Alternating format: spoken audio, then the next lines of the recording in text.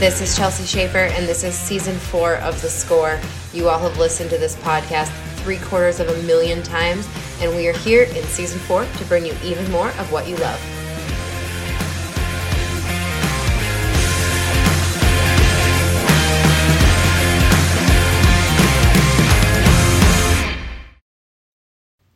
Hey, The Score fans, and possibly, hopefully, roping.com fans. It's Caitlin Gusov with another bonus episode of The Score on the weekend, brought to you by roping.com.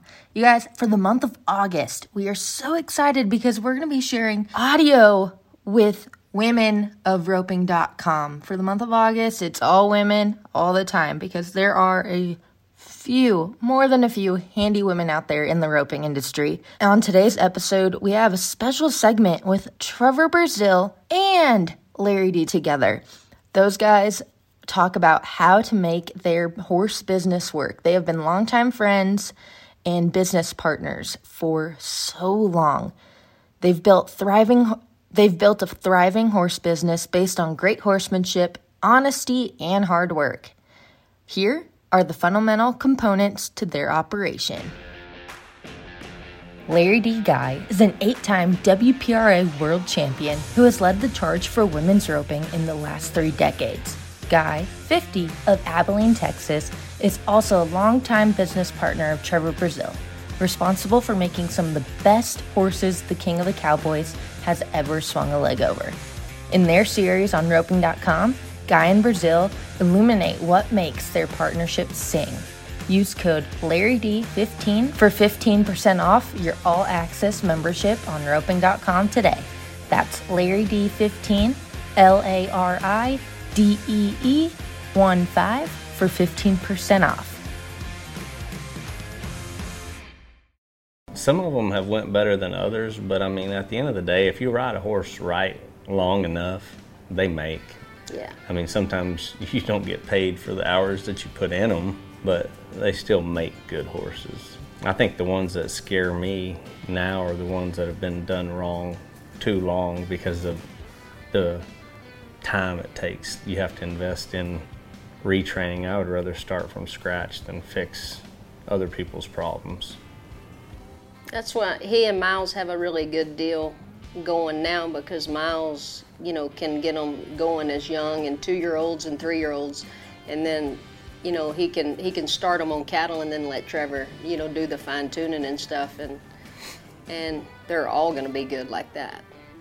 I mean, we worked hard at what we had because we would go and buy them, and a lot of them we would buy with problems, and I would take them home and work on them and get them to a certain place, and when I thought they were ready for him to take out there, then he'd take them, and some he could keep out there and some he had to send home, and we work on. And like he said, there were so many hours, and some we sold for a lot of money, and the hours, it wasn't really that much. No, but I mean, it's not always like we may not have made money on some of them, but I mean, you learn from all of them.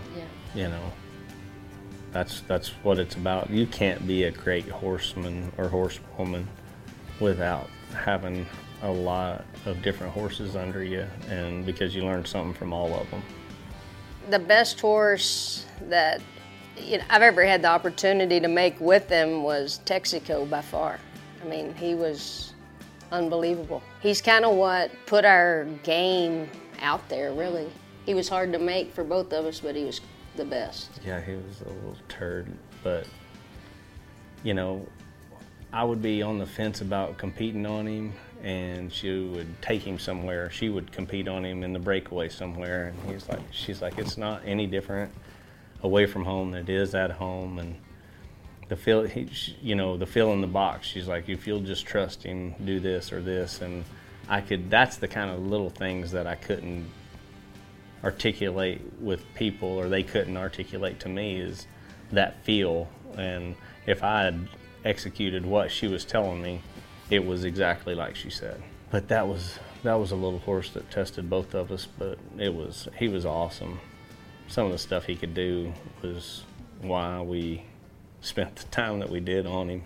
He was just he was a tough little horse, and he he had never really been treated like a horse, and Trevor sent him to the ranch. And I said, do you want me to ride him like a ranch horse? And he, yeah. And so Texaco become a ranch horse for a while, and he split reins and saddled and not saddled.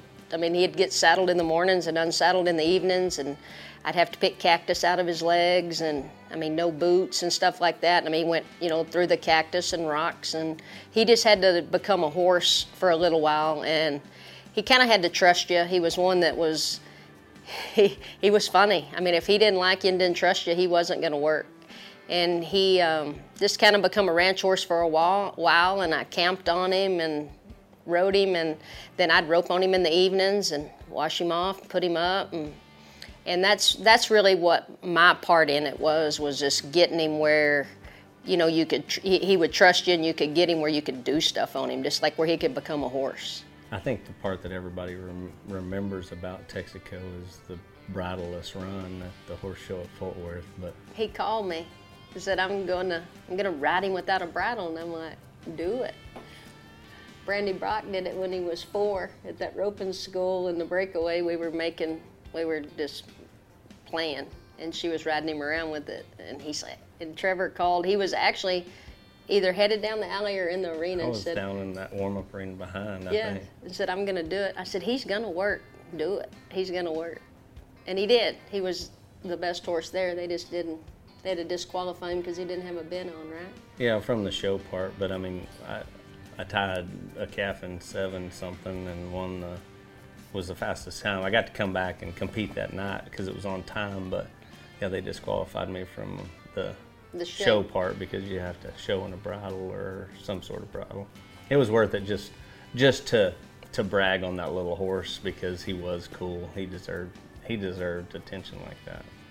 We don't ever fight. Like, we don't ever argue. We don't ever fight. And I'm a girl, and so there's times that, like a little emotion gets in it, and I get a little whatever, and he just talks it down and, always levels it out. But, I mean, he knows that I'm always going to think about it and get reasonable, about things. But we don't ever argue or ever fight. We never disagree. I mean, if we have a disagreement, we're okay with it. Like, he's got his opinion, I got mine, and we're fine with it. But we don't ever fight. I mean, like I say, when you have, been friends this long, the horse part is so minuscule in the scheme of things that any kind of a horse disagreement's not gonna affect us, because I know that I'm gonna be fair with her, she's gonna be fair with me, and she's got my best interest in mind, and so I don't really worry about it.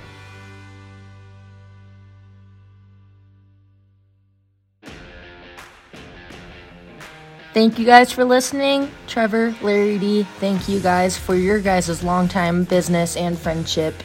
And you guys, if you're liking this stuff, don't forget, for this episode, use promo code LarryD15 for an all-access membership to roping.com. And don't forget, if you're liking these bonus episodes on the score, leave us a rating and review.